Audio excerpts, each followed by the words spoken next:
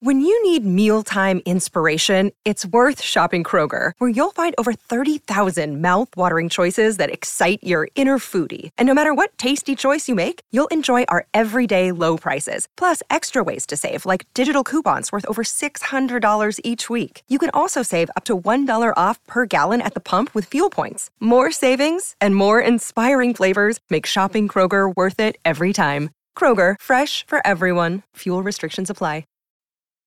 I want to tell you my secret now. I see death. Silent breeding people!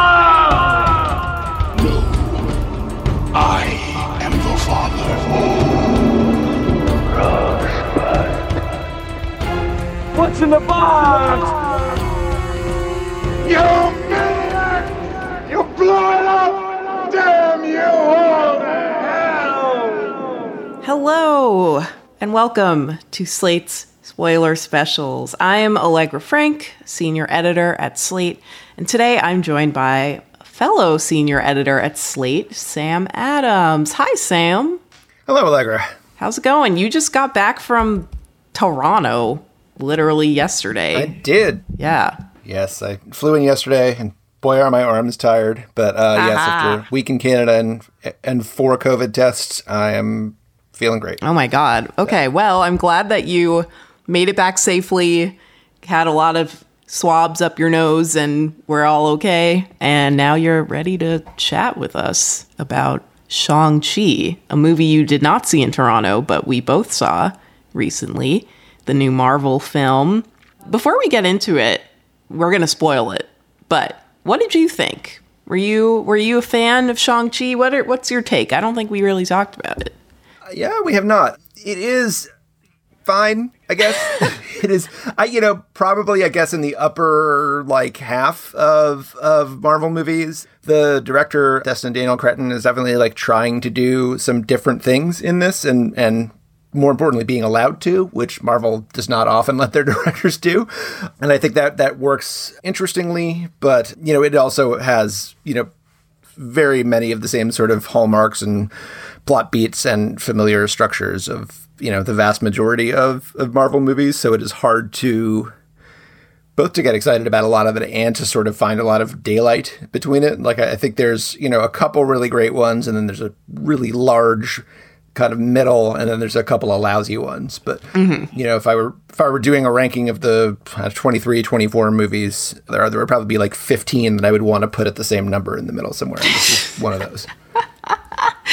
The fact that 15 could all be number 5 on your list, it just tells me there's so many freaking Marvel movies. Yes. I really enjoyed this movie. I mean, I agree, upper echelon of the middle of the pack, but for me, it's right below the best ones, which I couldn't even tell you what the best ones are anymore because I can't remember. But I really enjoyed it. And I think part of why is because this is an origin story of a character we're not so familiar with. He's not really in the same cultural zeitgeist as someone like Captain America has been. So it's kind of cool to be introduced to someone new. And I think this movie does a pretty good job. So let's get into it of how Shang-Chi introduces us to Shang-Chi. So Sam, I'm going to punt it to you to start. What happens in the beginning? Spoil it for us, because something is interesting about the first 10 minutes of this movie. Yeah, well, the first 10 minutes, for one thing, is not in English. There's a prologue explaining the kind of origins of the character we will come to know as Shang-Chi's father, Wenwu, who is, we'll get to this later, but the character who has sort of mythologically been known as the Mandarin, although he does not like being called that himself. And so it is a story of how the Ten Rings, which is an organization in the Marvel Cinematic Universe, but now is also literally the 10 Rings of Power that he has. So it's sort of how we don't quite see how he acquired them, because that's going to be a subject for probably a later Marvel movie. But somehow he gets these 10 mystical rings that grant him immortality and sort of nebulous magical powers, and becomes sort of a warlord moving into, slash kind of underworld gangster figure in the 20th, 21st centuries. So this tells us all about Wenwu, about his connection to this mythical village of Ta Lo, where the movie is going to end up, how he, fell in love with a woman there. They were sort of kicked out of paradise, and, he kind of had to, carve out a life in this regular world. And then that eventually leads us to the introduction of the person who calls himself Sean. Right. Which there's a very funny joke, insofar as there any humor in Marvel is very funny, that Awkwafina, who plays Sean, or Shang-Chi's best friend, says when he's finally revealing his past to her. And she's like, really? You just took one letter off your name and now you're Sean? Is that seriously the name you went with to hide from your father? Because, which is true, because we meet Sean, or Shang-Chi, in San Francisco. He, years later, he's ditched his home life in China to pursue a more normal life in San Francisco. He has always been sort of a mysterious figure to his friends, but at the same time comes off as a pretty normal, charismatic, nice, fun dude. But then the facade is punctured one day when he first receives a letter from what he presumes to be his sister, but really he ends up in a huge fight on a bus. He and his friend Katie, Awkwafina's character, are on a bus to work. They work as valets, and suddenly there's a dude with a knife for an arm trudging toward Sean on this bus, and everyone's like, WTF? Why is a man with a knife arm on this bus, and why is he attacking you? So all of a sudden, there's a pretty dope fight. Like, this movie obviously is influenced by martial arts. That's the fighting style that Shang-Chi uses predominantly, and so there's this pretty cool, parkour type fight inside of this bus. The knife guy slashes the bus into, it's like, it kind of reminds me of the train scene in Spider-Man, where it's like, we are hurtling toward disaster, but our superhero is gonna save us in truly improbable ways. It's the first real modern day fight scene in the movie where we're actually seeing Shang-Chi in action. And I think it was actually really cool to get the reveal of, oh, okay, these are his powers, and his powers are, they're improbable for a human being to actually do, because he's just this kick-ass martial artist. But I liked that they were kind of more grounded, right? He doesn't have any Thor or Doctor Strange superpowers. What did you think of this first big fight scene, the reveal of, oh, this is what Shang-Chi does? Right. Well, the Spider-Man 2 reference, having just written a piece about that train fight at the end of that movie, I both sort of appreciate the homage and feel like it, sets the bar pretty high. But this is the rare, maybe the only Marvel movie, I guess, with the exception of maybe one or two Captain Americas and Black Panther, where you can say the fight scenes are the best thing about it. They often tend to be kind of the weak part of the Marvel movies. It's kind of widely assumed, although I think everyone is NDA'd out of admitting this outright, that a lot of the action scenes in the movies are not actually even done by the directors, because Marvel has a sort of standing second unit in digital effects division who handles a lot of that stuff, and because they hire a lot of kind of indie directors who are just starting out, people like, Destin Cretton, who has done, Short Term 12, and Chloe Zhao, who's, going from Nomadland to The Eternals, people without any experience shooting kind of big action scenes. It's widely assumed, and the movies often bear this out, that those action scenes are not directed, or primarily kind of conceived by the people who are directing them. But in this case, at least many of the fight scenes, until we get to the climax, I think actually do kind of look like people fighting. There's a lot of, surely with, wire work and stuff involved, but, what looks more or less like practical hand-to-hand combat. Simulia's background, before he was an actor, he was a stuntman. And I think that's really kind of his great contribution to this role, is just his physicality. This, especially early on, the fight scenes have that kind of sort of wuxia feeling you get from, Chinese martial arts movies, where combat kind of blurs into quasi magic without ever, explicitly crossing the line. So once he, gets the 10 rings, spoiler, he acquires powers that are just more like fully magical, where he's just like, throwing bolts of light at people and stuff like this. But at this point, he's just kind of a really badass fighter. And that's like really fun to watch in a way that people kind of throwing magical bolts of light across the sky at each other is not so much. Right.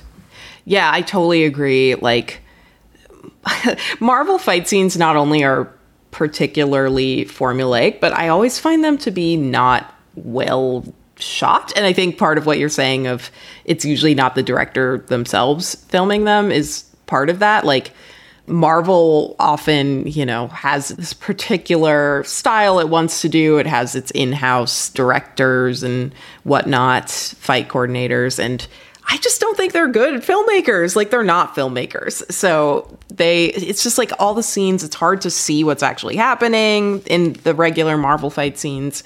So this one, I think, because at least particularly in this first fight scene, it's much better at having a tighter focus because it's a smaller stage for the fight. So it's actually easier to keep track of what the heck is happening. And yeah, I enjoyed it. I thought it was definitely one of the better fight scenes in this Marvel Cinematic Universe. But we'll get to way more fight scenes throughout the film because this is just the first. And afterward, Katie is very much like, what the heck just happened? Why are you being attacked on a bus? And Shang-Chi has to reveal, okay, I got this letter from my sister. I have a sister. Her name is Xia Ling, and she lives somewhere in China. She just told me where she is. I haven't seen her in, a decade. And I have to go help her because what happened is they were hunting down my pendant. I have this pendant that my mother gave to me before she died when I was younger. And it is a very coveted pendant by my father, who, yes, I have a father. I escaped from him because he was pretty abusive and nutso and terrible. And he is hunting us down, my sister and I. So I think this was a cry for help from my sister, and I need to go help her. I need to go out to Macau and make sure she doesn't get attacked by a scary knife man too and have her pendant stolen. And Katie, very bold of her, is like, yo, I'll come. I want to go to China. This is dope. Even though, Sean is like, I'm going begrudgingly and I probably will die. But that's fine. Okay. That's one of those things that, like, the movie doesn't really sell in plot terms particularly well, but it's just like, because we would like to see more of Awkwafina in the movie. It's just like, we don't really care what the reason is. It's just totally. Like, yeah, don't leave her in San Francisco. Like, we don't care why she's coming, just bring her. So it's sort of sold more in those terms than in terms of, why, when you're going into this hugely dangerous situation, would you take your valet parking buddy with you? Right.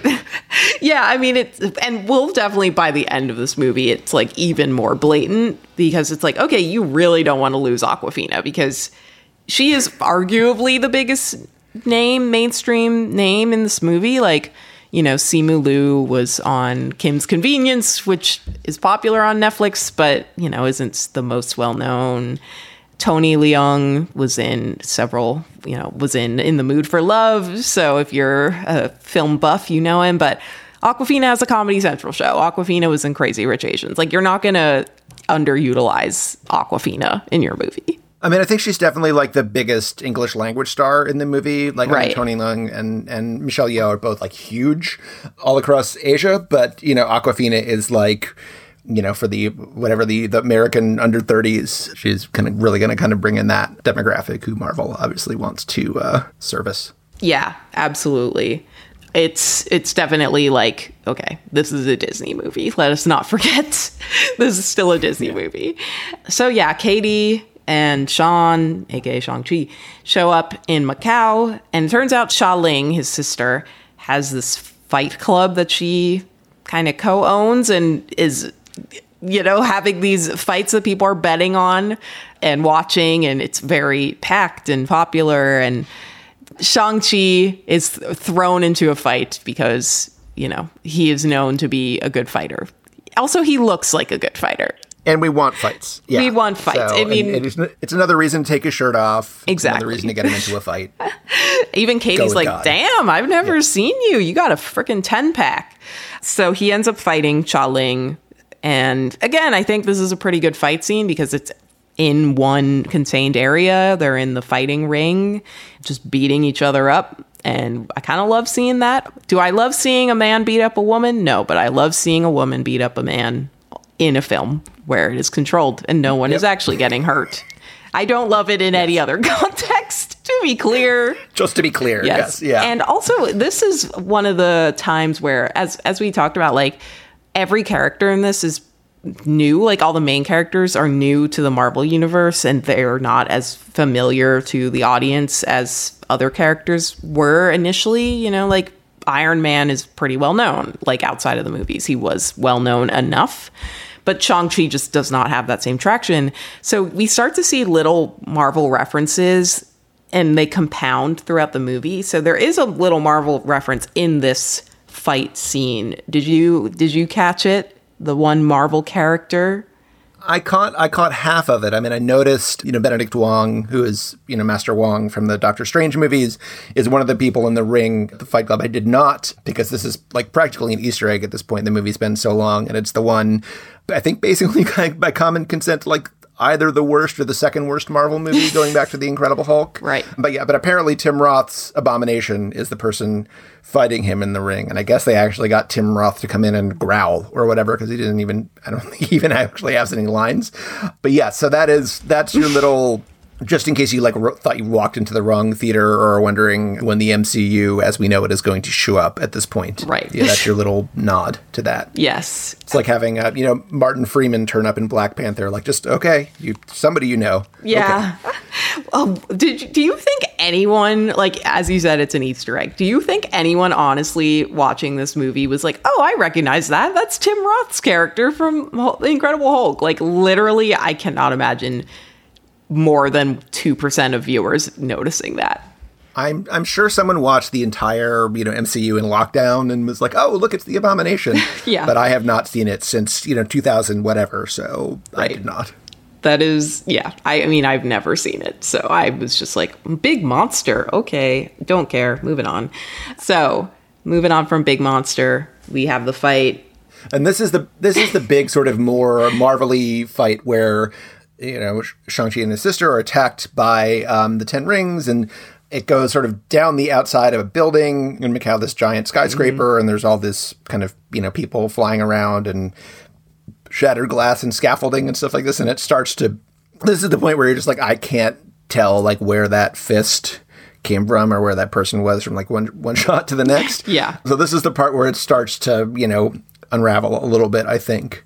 But yes, Shang-Chi and his sister and Katie, to the extent that she is a combatant here, they lose and they are captured by the Ten Rings, where we are reintroduced to Tony Leung's Wenwu, who looks being immortal pretty much just as he did in the prologue. Right. Yes. It's not a shocking twist that they lose because, like, obviously it's at this point 40 minutes into the movie or something, and we need something to happen, and Shang-Chi is not about to defeat his sister 40 minutes in.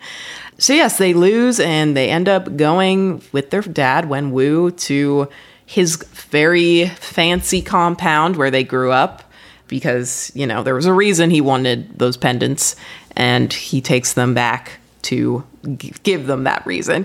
And again, this is like another funny moment where it's like, let's give Awkwafina something to do so people are hooked. And they all are like sitting at dinner, and of course, like, he brings Awkwafina with them, and he's like asking her questions, asking her Chinese name, like getting to know her. And it's kind of like, oh, is this a dad thinking he's meeting his son's girlfriend? Like, it's just kind of it's kind of a sweet scene, but also tonally strange. Like, why are we sitting down to a normal-ish dinner right now? Okay, so two important things happen in the scene. One is that Wenwu kind of lays out the plot of the rest of the movie, which is that he is, I mentioned, this sort of, mythical village, Ta Lo, that his wife, who was assassinated by his rivals, came from, and he was not allowed to enter.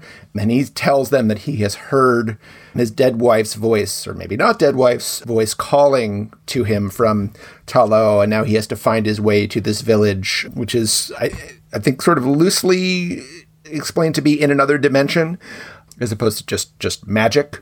But yeah, there's a kind of secret way to get there. If you don't take the right way, you will be kind of, crushed by sentient trees. And he needs their 2 pendants to activate the map to this place. So that's one thing. The second thing that happens, I wrote a piece about this for Slate.com, is that he starts to talk about the Mandarin, not the mythical character that sort of he is known as in the comics, but the MCU's version of the Mandarin, in which, if you remember all the way back to Iron Man 3, 8 years ago, they did kind of a switcheroo on that, where the Mandarin in the comics historically is this very sort of, Orientalist Fu Manchu caricature of a sort of scheming Asian villain compete with, like the long beard and the droopy mustache and everything. And so they obviously did not use that in the Iron Man movie that came out 8 years ago. And they converted the character into this sort of, quasi, Islamic jihadist played by Ben Kingsley, who also has a strong American accent. So it's this weird, just kind of concatenation of like xenophobic tropes and just like whatever it is we're scared of, like just put it all into this one character. And then you find out midway through that movie that Ben Kingsley is not, in fact, the Mandarin, but he's a British actor named Trevor Slattery, who has been hired by the movie's real villain, who's like an arms contractor, to play this character and kind of extend and exacerbate the war on terror so that the movie's real villain can just keep making money off it. So we find out in Shang-Chi that Wenwu is not very happy about this British actor kind of taking up his historical mantle, using this like racist term to refer to it. And so as a result, he has, basically imprisoned him in his dungeon for the last, 6 or 7 years.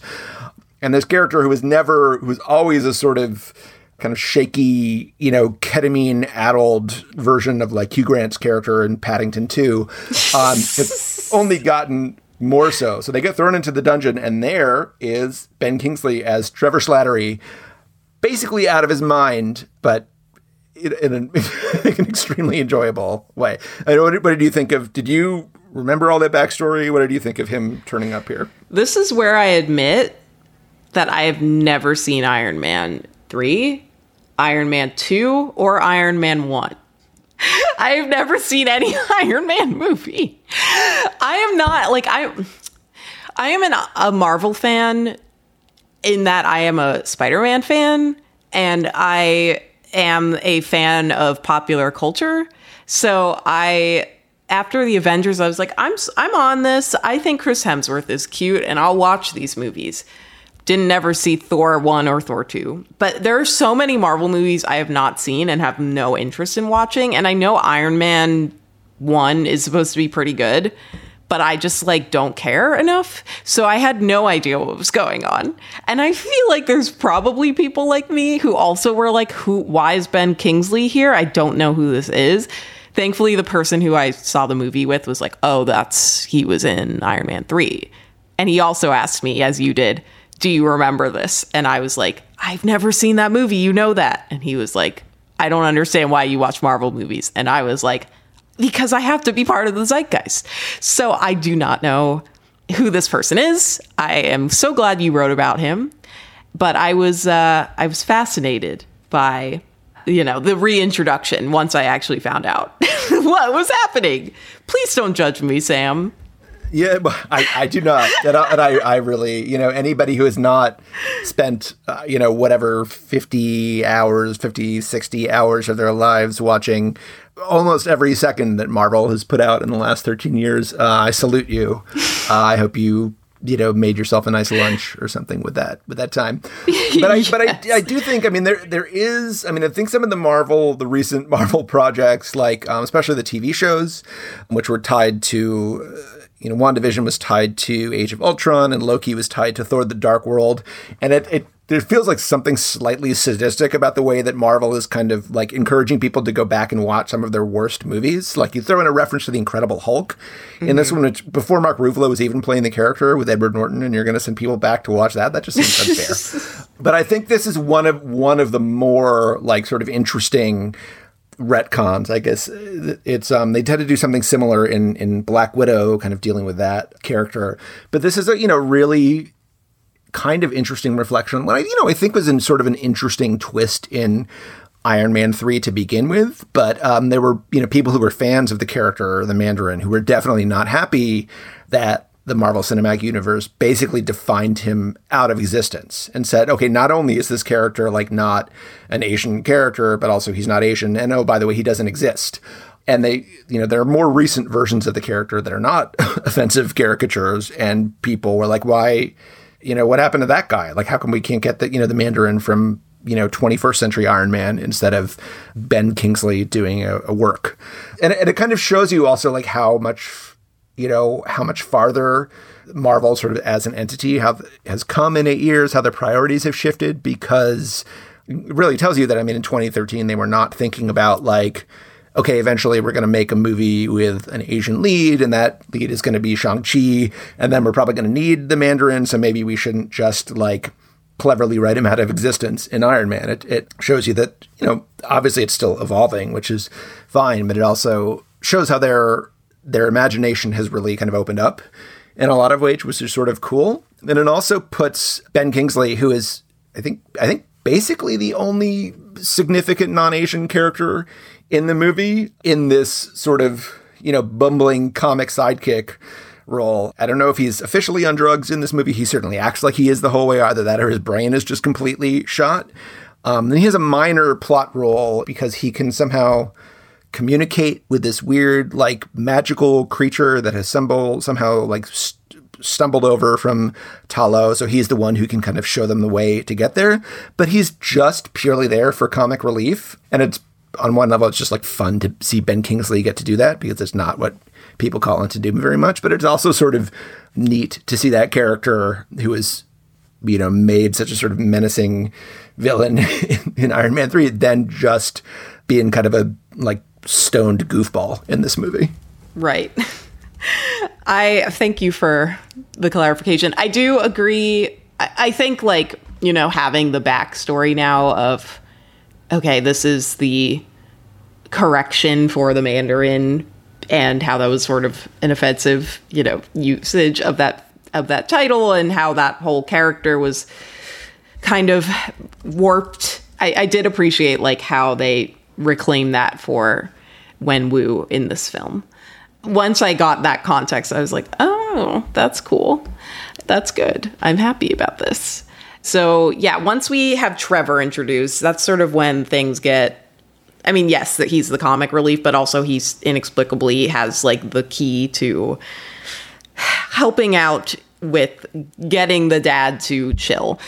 Basically, Wenwu will not chill because he thinks that his wife is calling out to him from her home village of Ta Lo, which is where they met in the beginning of the film. That's where they were having their fight. And he basically is like, she's not dead after all, because, when Shang-Chi and Xialing were children, they saw her get killed while dad was away. And he says, well, actually, she's not dead. I keep hearing her voice, and these pendants will tell me how to get back to the mythical Ta Lo.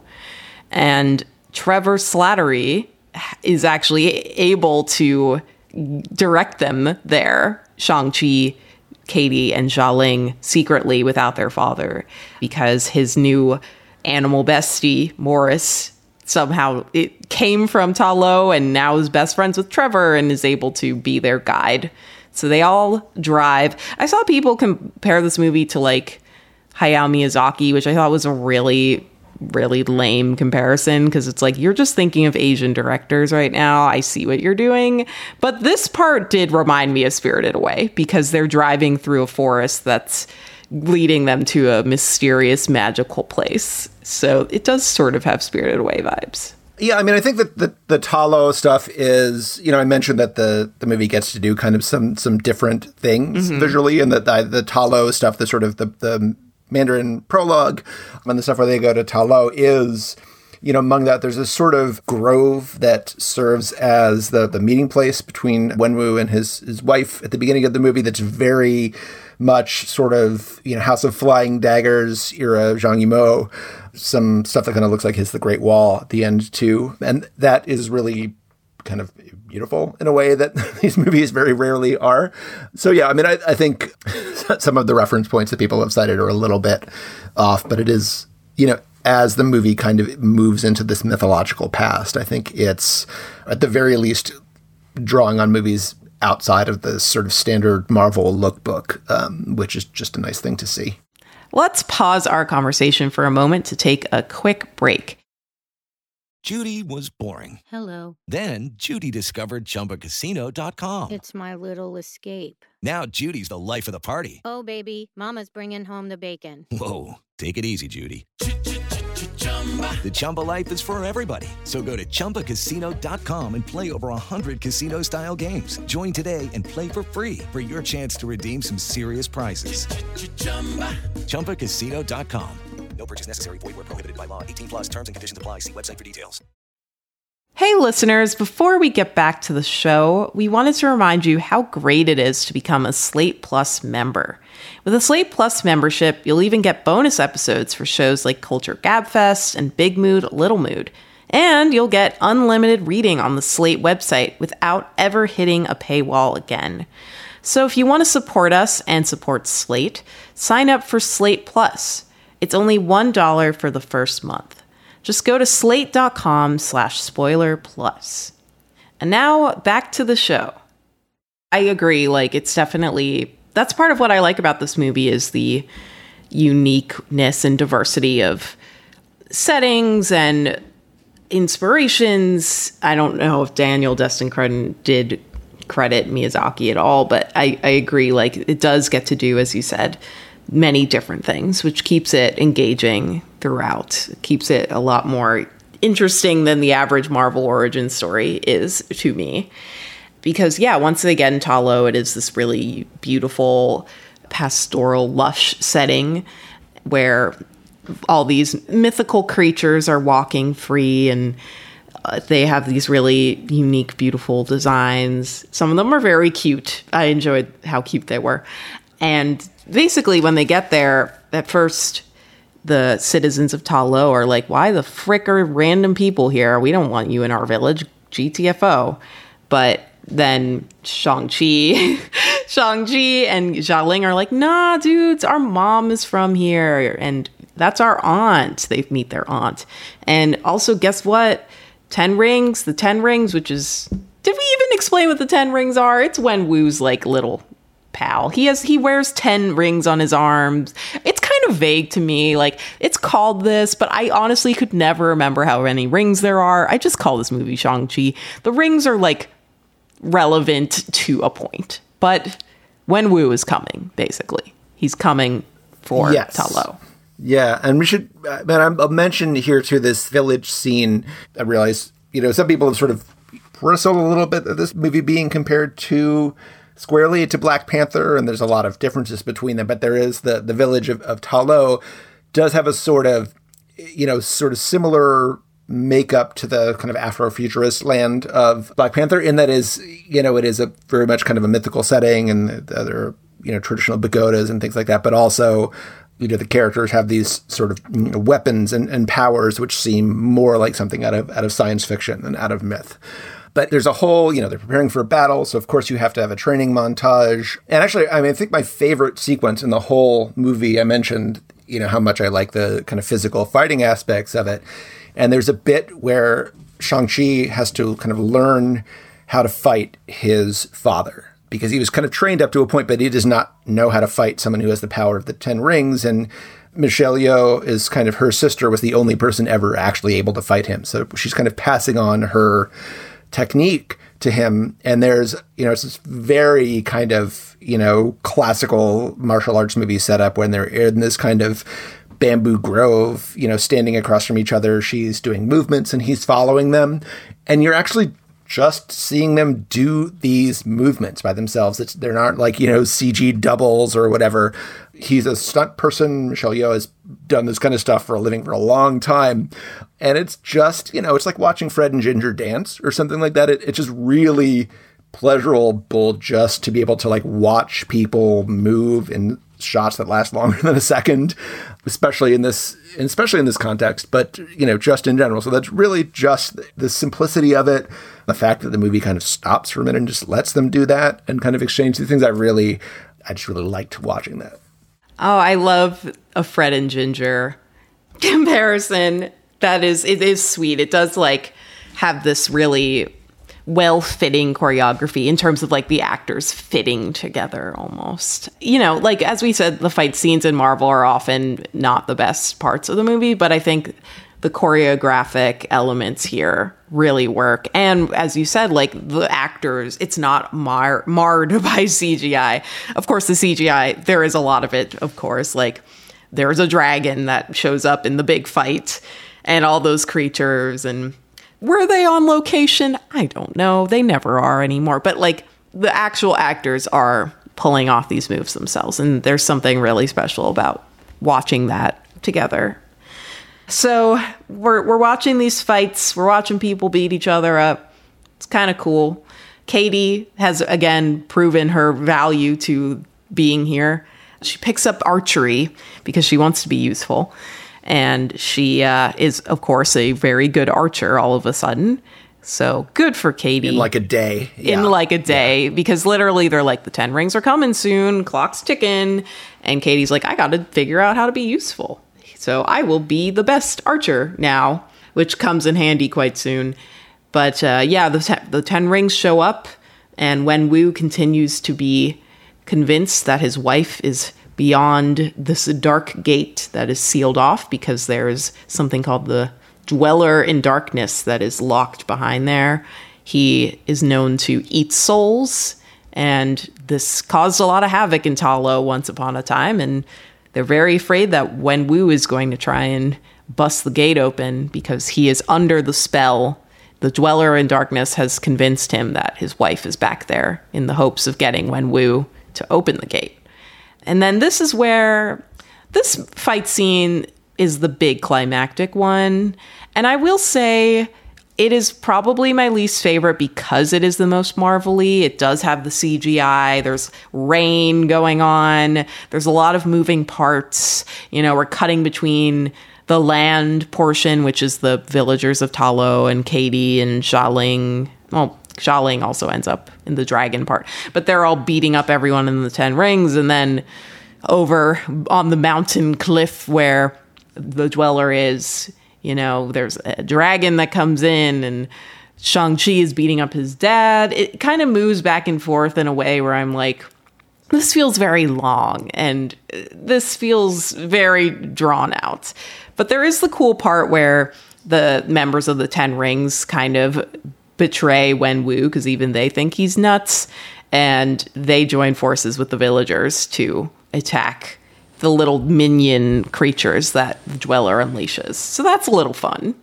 Yeah, I mean, that is, I sort of enjoy, we have sort of two things going on here, which is this sort of mystical battle between, primarily between Shang-Chi and Wenwu, and then eventually between their sort of, basically the bad dragon, who's the Dweller in Darkness, and the good dragon called the Great Protector, who has sort of been mentioned, I think, but never seen in the movie up to that point, and then sort of, leaps out of the adjoining lake at the climactic, moment of decision. So you have that going on, and then you have a sort of more, traditional military combat going on the ground. And, I find the latter part a lot more interesting, but it is building towards this very sort of, mythical, blurry, iridescent dragons kind of swooping at each other inside a computer somewhere. And that just like, at that point, it's just like, where it just becomes kind of like hard for me to watch, I have to say. And this, may just be my, whatever, my taste, my orientation or whatever. But I find that when you get to that part of the movie, it just feels really kind of, weightless and inconsequential right at the moment that the stakes are supposed to be, because naturally the whole world is at stake, because the whole world always has to be at stake.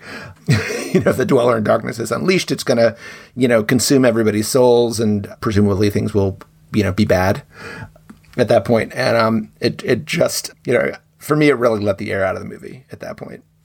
I mean, also this movie is long too, so the length of this for me was just like, okay, again, like we can wrap it up here. I agree. The part on land worked better for me too, and was easier to follow. It's just, once you get dragons and everything involved, it's like, come on, just let's chill, everyone. But the good news is Shang-Chi, well, actually, it's bad news. Wenwu dies. It's kind of sad, actually. Usually, we would think it's a good thing, but it's actually sad, because at this point, Wenwu and his son have made amends for, Wenwu being abusive all of Shang-Chi's childhood.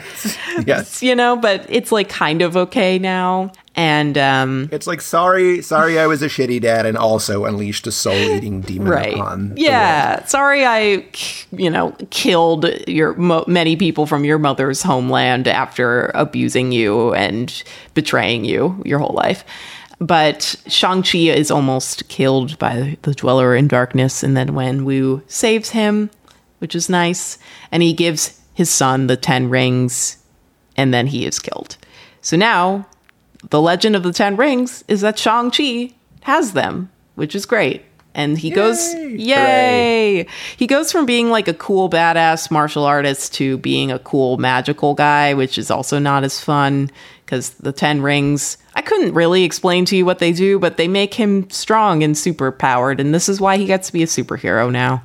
He gets to use magical ring power, and that's how he defeats... Right, I mean, this is sort of technically the second movie in the sort of phase 4 of the MCU, but Black Widow, which is the first one, is a flashback movie and is really only exists because Scarlett Johansson had it in her contract that they had to make a movie starring her, even after they killed her character. So this is really like the first proper movie in the plot of it.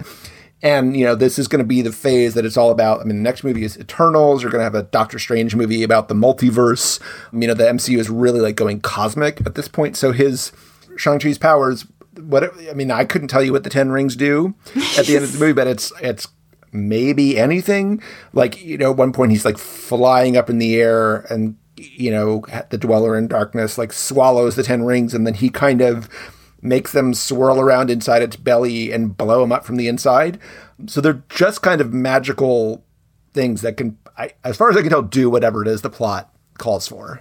Yeah, which is like kind of, I don't want to say it's lazy. It's just kind of vague, but I can live with that. It makes sense. Yeah, it's just it's just there. They're just accessories that help out at times. And predominantly, we do get to see Shang-Chi do some actual fighting moves, so it's ultimately fine. It's just, it more works as like a symbolic gesture of dad and son will remain united even in death or whatever. So yeah, we kind of hit the end of the movie because Wenwu's dead, Mom is still dead, a lot of other people are dead, Dweller in Darkness is dead, but Shang-Chi, Xialing, Katie, they're all okay. And Shang-Chi says goodbye to his sister, who wants to go back to the 10 Rings compound and dismantle it now that they are essentially done. Wenwu is no longer here to lead his army, so they all disperse. But then Shang-Chi and Katie go back to their normal lives in San Francisco after all of this drama. It's interesting because usually a superhero is called on to like save the world, and Shang-Chi sort of is because his dad is very powerful, but it's more like a family battle. It's like a family issue he had to go settle. Like, theoretically, Shang-Chi could just never be a superhero again because he's just like, I killed dad. I saved my hometown. Now back to karaoke in SF. It's kind of nice. Yes. Did you think that was weird? I kind of liked that. I mean, you mentioned the first Iron Man, and for me, I mean, I think, and I would imagine this is entirely conscious on Kevin Feige's part and everyone else, but for me, they have retroactively branded the first three phases of the MCU as the Infinity Saga, which is ending with, Avengers Infinity War. It's also the one where most of the stars' contracts ran out, so we say goodbye to Scarlett Johansson and Robert Downey Jr. and Chris Evans. And this felt very much like, the restart of something like the first Iron Man. This is very much kind of focused on a single character. I think, unfortunately, as an actor, Simu Liu is no Robert Downey Jr. Right. I found his character like a little inert. But it tells this whole story. It finishes it, and then, just as Iron Man had the post-credit scene where Samuel Jackson shows up and says, like, hey, I'm thinking about this thing called The Avengers. This movie has Simu Liu and Awkwafina having drinks with their buddies and telling about the adventure they were just on. And then a little magical door opens and in comes Benedict Wong and says, hey, why don't you come back to the Sanctum Sanctorum? Because I have to tell you about the plot of the next Doctor Strange movie. Right. Definitely. It's like, this movie has been so long. Let's just end it on a nice note. But of course we can't. Of course we got to set up that this is relevant. I was kind of like, you know what? I could do with like a Marvel main series adjacent thing with Shang-Chi and his adventures. Although I do like the idea of, he's an Avenger too. Like I want him to matter. But we could have had like a Black Panther thing where we understand it will fit into Avengers, but it's also still its own thing and sort of tangential. But yeah. Right. And I'll tell you, Sam, I've never seen Doctor Strange. So I was like, I don't care. I guess I'll see the next one. I just don't. I know at this point because Benedict Wong was in Avengers, but I was like, I don't care about these people. I don't like Benedict Cumberbatch. Honestly, Marvel only gets me if I like the actor, and I don't care about Benedict Cumberbatch. You're like, please stop telling me that you don't watch Marvel movies. I don't care. I would advise it. As I said before, I just saw Benedict Cumberbatch in a Jane Campion movie. It was very good. So, but I would not make a case for his over across the board. And he does not, in fact, turn up in this movie. It is just Wong taking them back to Doctor Strange HQ, where Mark Ruffalo, Bruce Banner, and Carol Danvers, Captain Marvel, are kind of space zooming in or something. They're holographically present at this conference where they're kind of doing a little sort of molecular analysis of the Ten Rings or something. There's a very brief reference at the beginning of the movie to, no one knows where Wenwu found the Ten Rings. Some people say it was in a crater, and then that kind of gets forgotten for 2 hours. And then they do this kind of thing where they zoom, like in on the Ten Rings, like down on the molecular level, and there's something pulsing, and they say it's a beacon. And we don't know for what. I think the implication is it's, like space-oriented somehow, but we will have to tune in next time to find out what that is. Yeah, I will say the post-credit scene resonated with me because I have seen Avengers, and this was the first time we're seeing Bruce Banner again, and he is inexplicably not the Hulk anymore because he was supposed to stay in Hulk mode. So that was slightly intriguing to see him again in a human form. And it is sort of exciting to know he'll be back soon enough. Not shocking, but exciting. Likely in what's next, She-Hulk for him, and then the Marvels. Yeah, She-Hulk TV series. Yeah, yeah, on Disney+. A couple more TV series before the next film. There's also part of that post-credit scene is Shang-Chi and Katie, a callback to earlier in the film where they go do karaoke. They're like, yeah, we can start on all the superhero stuff now, or Master Wong, you want to come join us for karaoke? So they all go to karaoke, and it's actually quite fun. Yes. Quite sweet. Yes. Not quite done. There's a second and final post-credit scene.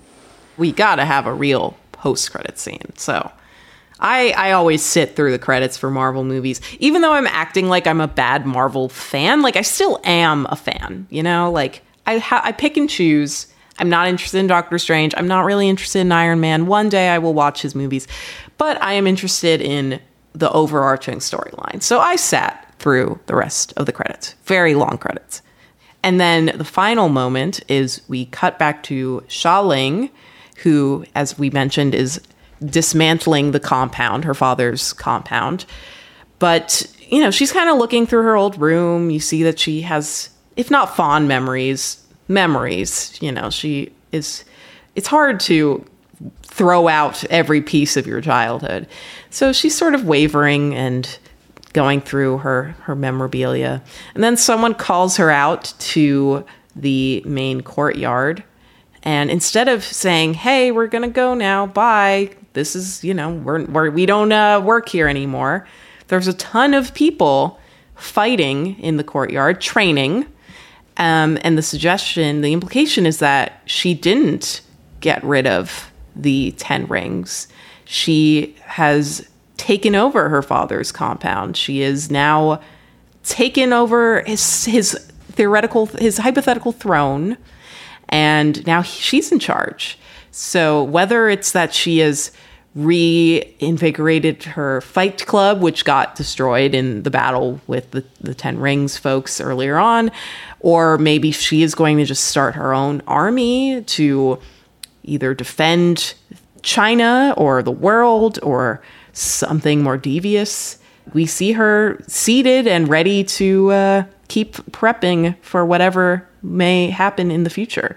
So it's vague enough to make you consider, you know, the possibility that maybe she will take up her dad's villain mantle, but also vague enough to make you think maybe this is all a good thing. Maybe she is going to be the protector of this place that her brother kind of doesn't have time to be. And it also promises that the 10 rings will return. So, you know, we have a little flash there that they will be back, which we know Shang-Chi will be back, but the 10 rings too, are they bad? I mean, Shang-Chi has them now, so what does that exactly mean? Yeah, I mean, that feels to me, because we know, I mean, we obviously don't know any of the plots, but we know at least, you know, the names and the characters of the, you know, the next several Marvel movies. And, you know, it doesn't seem, especially if they're focused on these kind of cosmic battles, it doesn't really seem like this sort of underground, you know, criminal organization like really fits into that. So this feels to me like it's probably going to be a setup for a Disney Plus TV show, but who knows? Right. I would be very down for a Xialing show. So, you know, I hope that's where they're going. Yeah, and that would be neat, actually, because, I mean, this didn't really end up getting borne out, but one of the, you know, reasons that I, among other people, was looking forward to The Falcon and the Winter Soldier is it seemed like, oh, here's going to be a show that's, like, actually based on, like, sort of hand-to-hand combat, like physical fights, and not just, like, glowy bolts of light again. And it didn't really turn out that way, but it seems like if they build a series around the 10 Rings and around her, there's going to be more of that kind of fighting, and that would be nice. Right. Yeah, I'm very into that. And overall, I mean, so we're into a Xialing show, but are we into a Shang-Chi sequel or a Shang-Chi reappearance? I think we both are, but where are you now that the movie is over? I am excited that, as far as we can tell, wherever Shang-Chi goes, Katie must follow, because, you know, I don't enjoy watching Simu Liu, like, talk all that much. There's a big monologue he has in this where he sort of explains, you know, how his father turned him out as an assassin when he was a kid, you know, kind of, you know, ruined his life, corrupted his soul, yada, yada. And it's just not good, I guess would be the term. Like, I think he's a very limited actor, but every time the camera cuts away to Katie watching him, I was like taking a big cool drink of water. Like, it's so much better to watch Awkwafina act. So I'm excited for more Katie. I'm certain there will be more Shang-Chi because his rings are going to be important somehow, and they're building. I think he's, you know, supposed to be an Avenger at some point. You know, we're going to have to see how this all fits together because it's all, you know, tremendously secret and everything. But yeah, I think this, you know, it feels like an intriguing start for whatever this new, you know, giant sweep of however many dozen movies is eventually going to be called. I'm definitely looking forward to Chloe Zhao's Eternals movie. and the Doctor Strange movie, which has been taken over by Sam Raimi. And the Spider-Man multiverse movie with all the various Green's Goblins and Doctor's Octopus. Octopus. Yes, so I think that'll be fun. I'm super excited for that one. I am very here for Spider-Man and the Eternals. So you and I will hopefully reunite for that one. All right. In a few months. Re-team. Yes, we will. Love this team. Frankly, big fan of this team. You and I, we're Shang-Chi and Katie. Well, you can decide. I think you're Katie. I'm Shang-Chi. I would love that. Yes, you're my Katie. I am Sean and you're my Katie. Well, that is our show. Please subscribe to the Slate Spoiler Special podcast feed. And if you like the show, please rate and review it on Apple Podcasts or wherever else you get your podcasts. If you have suggestions for movies or TV shows that we should spoil, or if you have any other feedback you'd like to share, please send it to spoilers@slate.com. Unless it is negative, in which case send it to spoilers@slate.net. Our producer is Morgan Flannery. For Sam Adams, I'm Allegra Frank. Thanks for listening.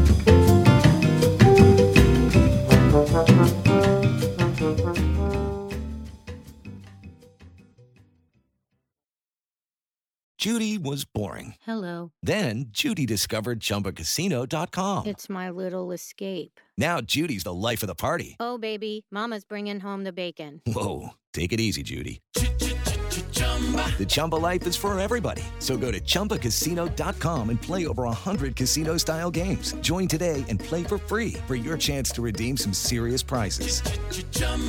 ChumbaCasino.com. No purchase necessary. Void where prohibited by law. 18+ terms and conditions apply. See website for details.